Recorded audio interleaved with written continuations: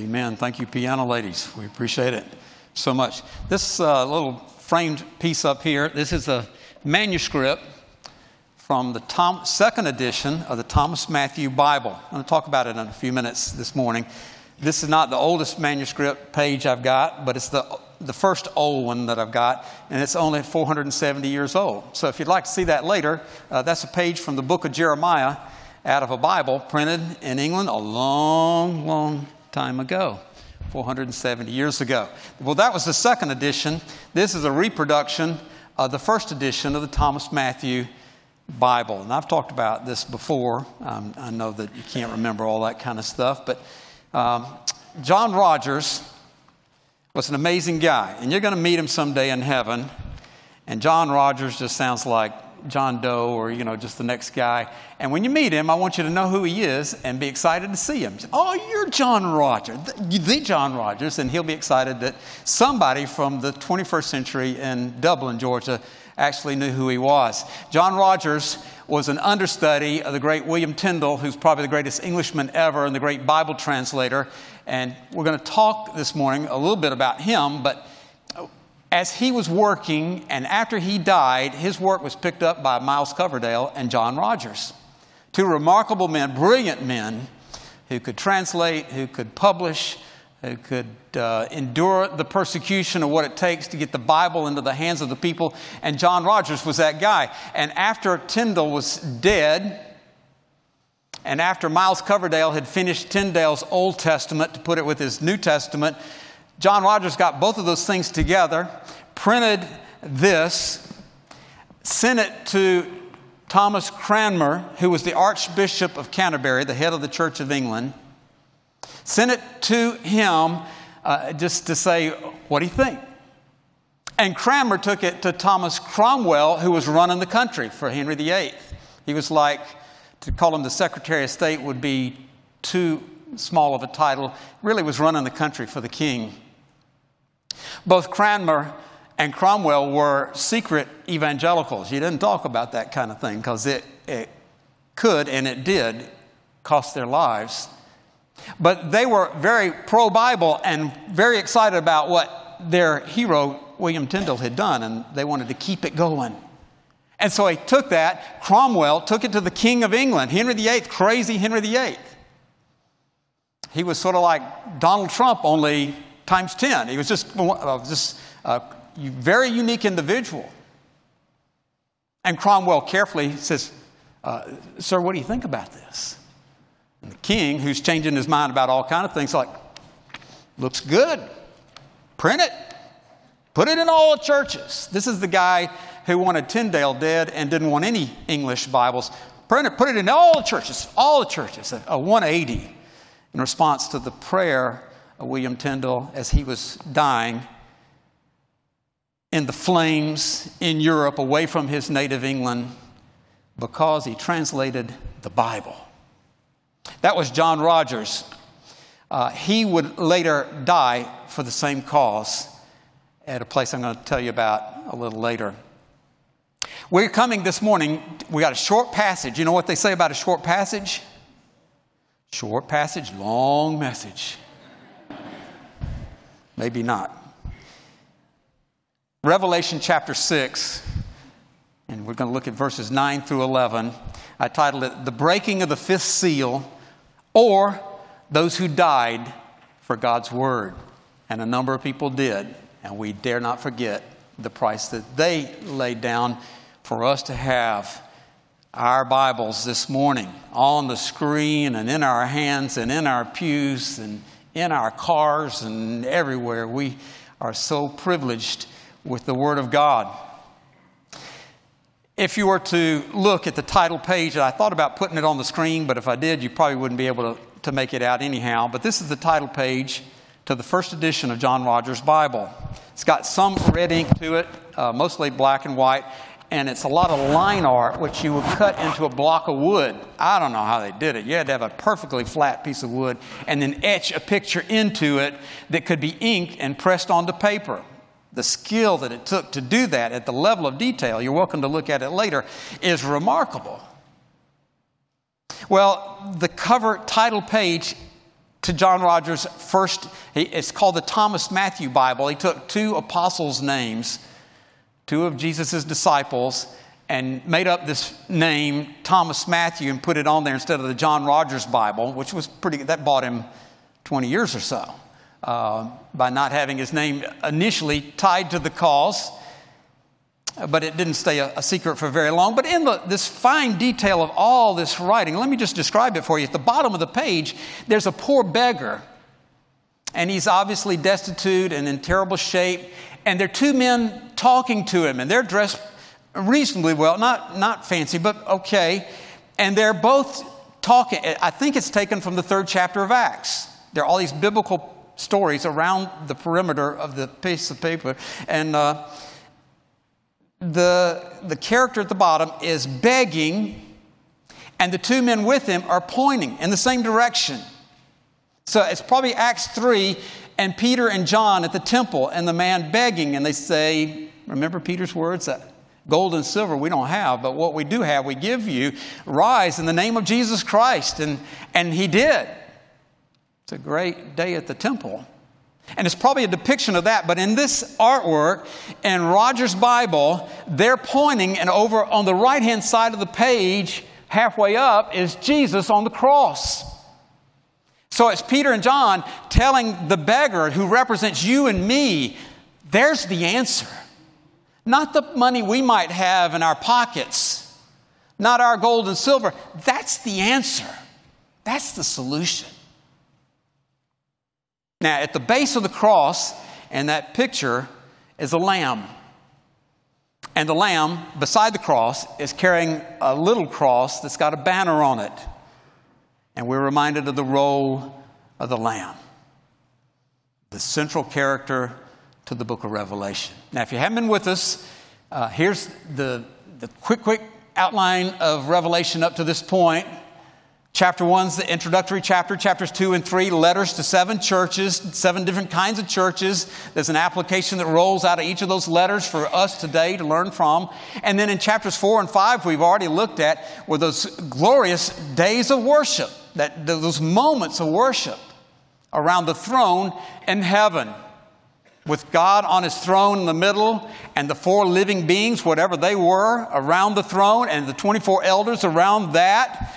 And there's a dilemma in heaven, and John, we saw last week, started crying because he knows where things are supposed to go and what God has in mind, and it's not happening because it's sealed up in the book, and nobody's worthy, not powerful, but nobody's worthy to break the seals of that book. You imagine taking your Bible and taking it into 7 sections and wrapping it up and sealing it up where you can't read it. And John is weeping, we saw last week, because no one is worthy. And then the Lamb, the central character to Revelation, the Lamb stands and takes the book. And we saw last week when he took the book, they just fell down and worshiped. Because the mere taking of the book into hand was a signal, I've got it. I've got it. Now, somebody here today, this morning, maybe everybody here this morning, has stuff that you're anxious about and worried about, and the message to you from Revelation might be, I got it. Jesus to you, I've got it. Now, it will take a while to break the seals and all this to unfold, but I've got it. I am sovereign. I am in control. And I will break the seals. Now, Wednesday night, we've been going through the seals. And they're interesting, but it's kind of hard to get a handle on some of it. But it's pretty overwhelming. It's pretty scary. And you begin to look at the seals, and the first seal is a white horse, a man on a white horse. And when you read that at the beginning of chapter 6, it's a symbol of war. And it goes to the next seal, and the Lamb breaks the second seal, and it's a rider on a red horse. And again, it's a symbol of war, and it talks about massive war and all that goes with that. And then he breaks the third seal. It's a rider on a black horse. And you get this imagery or symbol of famine, and they're bartering, and the price of food has gone sky high in the example that's given there. And then the Lamb breaks the fourth seal. You had a white horse, red horse, black horse. Now you have it's hard to translate, an ashen or a pale horse. Some even call it a green horse. It's just a sickly looking kind of color to the fourth horse and the fourth horseman. And it's this picture of death that's sweeping across the planet. That's the buildup that the Wednesday night people know all about. So you're catching up with the Wednesday nighters. But now we come to the fifth seal. And the Lamb's going to break that seal and give us 3 more verses. That's what we want to focus on this morning. Revelation chapter 6, verse 9. When the Lamb broke the fifth seal, I saw underneath the altar the souls of those who had been slain because of the word of God and because of the testimony which they had maintained. So John's looking. John's just taking it all in like a really good movie, like a really important movie, more like a good documentary. He's getting all the insight that he needs to encourage his soul, and he's doing his best to convey that to the churches and to us through the book of Revelation. And so the secrets of heaven are being revealed. That's why it's revelation. It's being revealed. Things you ought to want to know. You might not want to know them, but you ought to want to know what's going on in heaven and the backdrop to this. And the Lamb breaks that seal. The Lamb is our Jesus. And John says, I looked and I saw underneath the altar. Now, I don't know what that looked like. It might have looked kind of like this. And God is on his throne. And there's an altar in front. And somehow out in front or underneath that, maybe not literally under it, but in the lower areas of the altar and the presence of God are souls. Now, we want to know, first of all, the souls are alive, and the souls are awake, and the souls are interactive. So forever, let's park the doctrine of soul sleep. Some of the cults down through the years have held to that. Seventh-day Adventist groups hold to soul sleep, which basically teaches when you die, it's not over, but it's over for now. And with the death of your body is sort of the death of your soul. And instead of being raised, you're almost just recreated by God. And they believe in an afterlife of the body and the soul. But between the time of death and the second coming of Christ, there's just, you're asleep. It's really more like you're just dead. You're just kind of out of the story. And that's called soul sleep in theology. Well, this verse is often used against that. This and other verses can be used to forever discard the doctrine of soul sleep. With all due respect, whatever that might be for the Adventist movement, that's not what the Bible teaches. These souls are alive, and they're watching, and they're feeling, and they're praying, and they're worshiping. And they're around the altar of God in heaven. And when Jesus breaks the fifth seal, John sees those souls. I don't know if he knew any of them, but he sees, he's able to understand and comprehend who they are. And he says it's the souls of the ones, literally, of the ones having been put to death. So these are not just dead folk or dead believers. They are dead martyrs. These are people who have died because of who they were. He says they died for 2 reasons.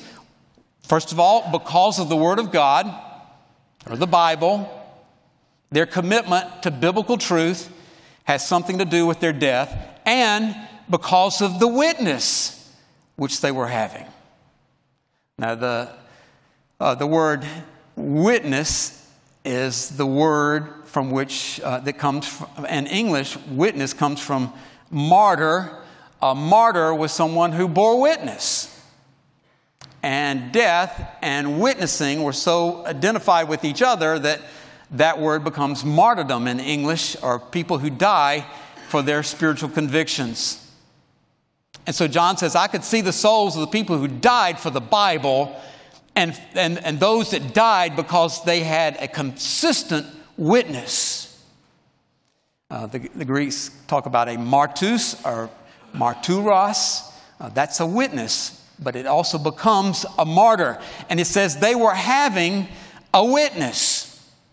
All of you have a witness. If you're a Christian here this morning, you have a witness. It may not be a very good one, but you've got a witness. And I hope your witness is a good witness to the watching world and those around you. And I hope that it's growing and getting stronger and you're not ashamed to bear witness to Christ. Now, the way John records it here, for our understanding, he says, because of the witness they were having. And it's sort of to not get too ticky about it, they were having that kind of witness. That means this was the pattern of their lives. They didn't just have a good day. They didn't just acknowledge their faith before they died. They were having that kind of witness. These were the real deal. These were the people who really lived for Jesus. And they have died. They're not just dead. They have been put to death because of their commitment to the Word of God, their commitment to the Scriptures. Amazing, isn't it? I mean, imagine that. Imagine John just trying to take that in. John, by the time he's putting these words on paper, his buddies are gone. He knew the Apostle Paul from firsthand experience, but Peter was his buddy. They're both dead for their commitment to the Word of God. They died 30 years before, roughly. Who knows exactly? And maybe he sees them before the altar. He says, they have died because of their commitment to the Word of God. I wonder where we are this morning. I mean, is the Bible just a nice inspirational book for every now and then? Would you lay down your life for the Word of God? If push came to shove and it was choosing between this life and God's Word and God's truth, where would you come down? These are the ones who said, we're with Jesus, whatever it cost us, even our lives, even a torturous death. We're with Jesus, we're with the Word of God. And in heaven, through this revelation, John sees them. And they're going to speak up. It says in verse 10, and they cried out with a loud voice. Now, if you were here last week, you may remember I was talking about John knew where all this was going. When he's weeping, back in chapter 5, verse 4, he's not weeping because he doesn't think this is going to work out well. He knows the end of the story. John knew Jesus firsthand better than anybody. And John was at the cross, and John was at the empty tomb, and he saw the resurrected Jesus, and he saw Jesus ascend into heaven. John knows all of he is the greatest theologian ever. So it's not a knowledge thing, it's an emotional thing. And I want to suggest to you that what the martyrs say here in heaven is like that. They committed to the Word of God way back. And they're not second guessing. They can see God in heaven. So they're not second guessing their theology or wondering if it's true or anything like that. They are caught up in the huge emotion of this experience. The New American says, how long, O Lord, holy and true? It's Lord, the one being holy and true. Sort of a double or triple naming of God. Your God is the one who is holy. Don't ever forget that. Your God is the one who is true, who's uniquely and profoundly true. O Lord, holy and true one. How long will you refrain from judging and avenging our blood on those who dwell on the earth? And the depravity of the human race is going on. These people have laid down their lives for the cause of Christ. They're in heaven now. They're blessed. It's good. But they're kind of looking back and saying, they know that there is a day of judgment coming. And they're saying, Lord, you're going to refrain from judgment and avenging our blood, literally, until when? Until when? When does this come together? When will we see the conclusion, the consummation of all this drama? When will it come, Lord? Oh, Lord. They're crying out His name. Oh, Lord. Holy and true one. When are you going to do what you said you were going to do? You might be here this morning and you believe everything you're supposed to believe. But you might be dealing with something in your life and you might be crying out with the martyrs, how long, Lord? How much longer is it going to go until you fulfill all those promises that you've made to me? There's a yearning, even after they've left this life and they're in the presence of God, there's a yearning to see God's agenda come to pass, God's plan come to pass. And they're crying out, asking for the time. Some of these, if they were the apostles that were on the Mount of Olives with Jesus, could remember the day that they asked him about the temple. When's it going to happen, Lord? When is all this going to fall? And he said, it's not for you to know the times and the ages. Not yet. You're going to just do what you're supposed to do and be what you're supposed to be and wait on God's awesome timing. It will be perfect when he does it. Now, some people are troubled by verse 10 because these folk that have already gone to the presence of God are sort of calling for revenge. And so, well, you know, we look in the Bible and Jesus on the cross says, Father, forgive them, for they know not what they do. Shouldn't they be like Jesus? And you come to Acts 7 and martyr Stephen is crying out in prayer to God, asking the Lord to forgive those that are throwing rocks at him and taking his life.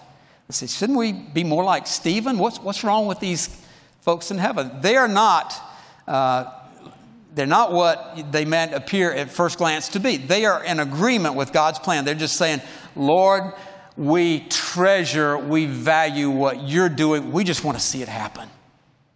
We want to see you bring it all together under the lordship of Christ. That's what we're crying for. That's what we're praying for. So there's nothing wrong or sinful in their attitude. And there was given to each of them a white robe. And they were told that they should rest for a little while longer. Here's your robe. It's what we wear up here. You put on your white robe, which is a symbol of what Christ has done for them. You wear this and you rest for a little while longer. Now, probably everybody here has somebody on the other side, somebody who lived here and passed and Christian faith, and you know that they've gone on to the presence of the Lord and they're in heaven. Let me reassure you on the basis of Revelation 6 and the totality of the Bible, where they are is awesome. Paul wrote about it and he said it is very much better. Absent from the body, present with the Lord, very much better, Paul said. And John here is describing it in Revelation. He says they are invited to just relax about God's timing and rest. Rest in that. You know the day that you die, and you will die. Sorry, unless there's something I don't know about. But when you do, in Christ, you'll be immediately in His presence, and it will be restful and blissful. It will be wonderful. It will be glorious. And if you have somebody special on the other side or somebody's on the other side, you can be excited for them today. They are better off than you are. And they are resting in the amazing grace of God through Christ. He says, you're going to rest for a little while longer.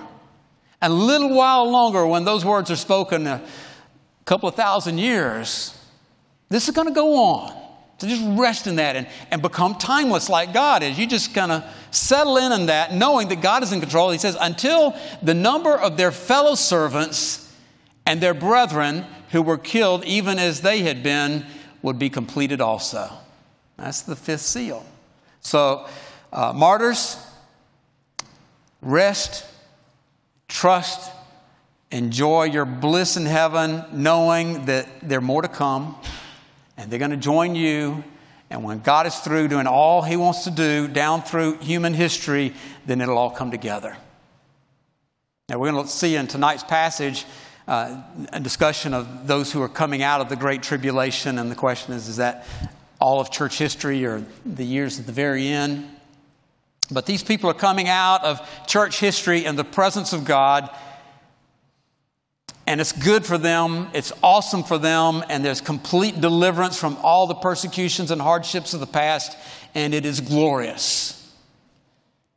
And yet they cry out for God to bring it to pass, wrap it up. God, we want you to do what you ordained to do, but we hunger to see that. We get excited about all kind of things. Something in our Christian hearts needs to hunger to see God punctuate His plan of the ages. And if you don't have something in your spirit that yearns to see God wrap it up, you're missing something. And you need to get back into the Word. And these martyrs under the throne or around the altar of God are given that assurance. You have not died in vain. You are experiencing blessing now, but your testimony continues on, and there will be others. Now, you and I, if we were God, we'd probably mess all that up because there's some more. Well, we're not going to have any more martyrs now. We're going to shut this down right away. And that's not the message in Scripture. Oh, yeah, others are going to continue to die for the cause of Christ right on down to the end. And that may be a little unsettling to you. But there are people today dying for the cause of Christ in ways that in our cushy American world we don't quite comprehend. But that's the promise. Now, John Rogers, on my last trip, went into London by myself so I could go anywhere I wanted to, and I was going to go on another pilgrimage to Smithfield. Bought a little book a year ago with our group on the testimony of the martyrs, the English martyrs. And it's got a whole chapter on Smithfield. So I went up the other day to Smithfield. I'd been there a couple of times before. Went back up there, but I started at St. Paul's Cathedral, and right out St. Paul's, I took a picture. My pictures just really were very disappointing. My camera is just really not real cool, and it didn't turn out too well. But I took a picture, and there's a circle in the pavement just northeast of St. Paul's Cathedral, and it just says, this is where Paul's cross was, which was an outdoor pulpit where they preached outside the cathedral, and hundreds of people would gather. And the king or queen could sit up on an altar rail that was attached to the outside of the cathedral and listen to the preacher preach, and crowds would gather. And over north of the cathedral was Printers Row, Publishers Row, where literature was produced. And there at that outdoor pulpit, this is William Tyndale's first edition. This is not the real one. This is not a real first edition, or you and I would have one whale of a museum here in Dublin. But this is a reproduction. That's the size it was that came across the English Channel.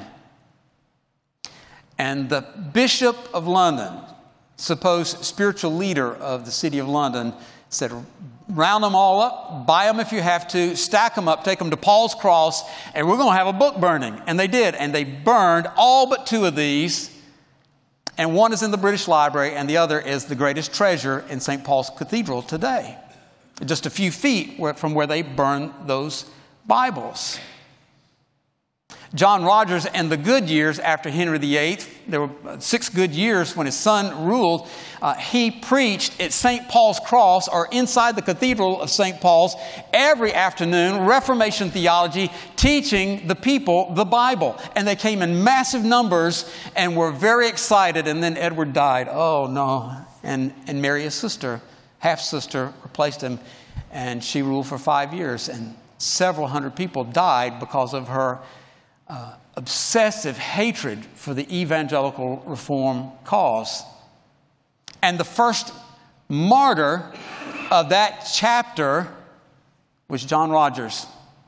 His church was about 2 blocks northwest of St. Paul's Cathedral, called St. Sepulchre, named for the Church of the Holy Sepulchre. We tried to go there on our trip last year, and our guide wasted a lot of time. And when we got there, the church was closed, and we didn't go to Smithfield, so you missed it.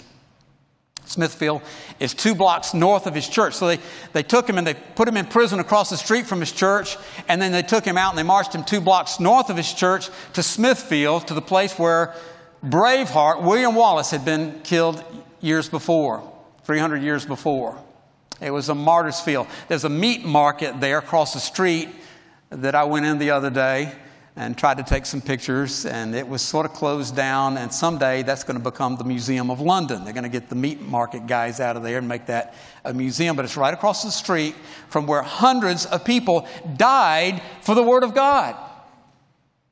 English folk that you're related to, most of you, died for the Word of God because their Christian faith cost them something. Our Christian faith, at least in our minds, cost us virtually nothing. We give some money to it if we feel like it. And their Christian faith cost them everything that this world had to offer. Now, John, looking at the Revelation, looks in on that and says, you know, I'd rather have, as George Beverly Shea used to say, I'd rather have Jesus than fortune or fame. I'd rather have Jesus than anything this world has to offer. And those people made that decision. John Rogers made that decision. When he did the first edition of his Bible, it was extremely dangerous to do that. His hero mentor had already been burned at the stake when he submitted that to Cranmer.